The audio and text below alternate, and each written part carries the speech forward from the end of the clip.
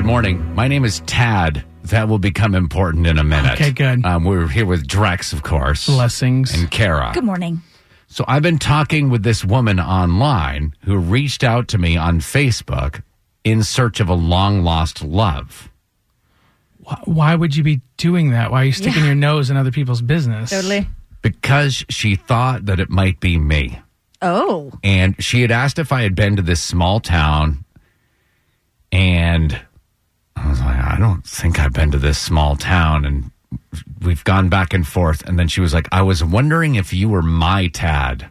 Oh. So this woman who you've been talking to online, Tad, her long-lost love, the guy's name is Tad, but it's not you, correct? It is not me. Okay. But we have, she's looking for our help, I believe. This is Michelle on the phone. Michelle, tell us about your Tad. I used to work in a restaurant in a small town, and there was one day in 1987, this guy came walking through the door, and he took my breath away. It was love at first sight. I could hardly talk. I got the worst case of hiccups I have ever had in my life and I couldn't catch my breath. I managed to get the words out to ask him what his name was, and he told me his name was Tad. Oh. This was back in 1987. He's come into the restaurant multiple times since then, and he would always inquire about me. I never got his phone number. I never found out his last name. After all these years, I had come to find out from my mother that in 1991, he had actually come into the restaurant and given her his phone number to give to me. Mm. My mother being my mother, she never gave me his phone number. Oh, man. We're talking to Michelle, who reached out to me on Facebook thinking that I might be her Tad. Her Tad?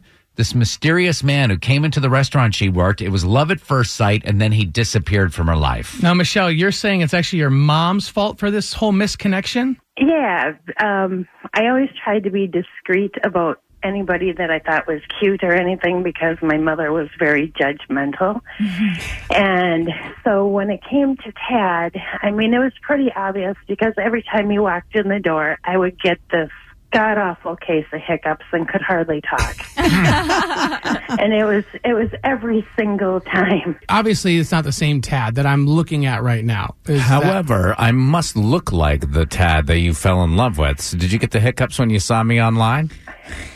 No, I didn't. So you've gone searching for this guy, Tad. The last time I saw him was actually in 2013.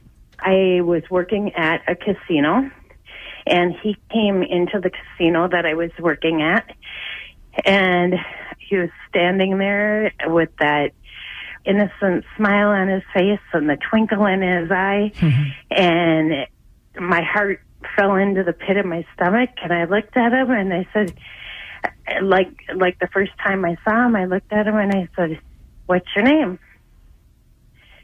And he smiled his smile and he looked at me and he says, "Tad." And I couldn't get any more words to come out of my mouth. You started hiccuping, yeah. Then I was called away to one of the tables, and when I turned around, he was gone. All right, hang on one second there, Michelle. Obviously, guys, she would like our help finding her real Tad. I have one question I'd like to ask before we offer up our help. Yeah, well, there's one more critical piece of information that you need to know. Okay. So we'll get back to Michelle right after Mumford & Sons. Sit tight. It's B98.5.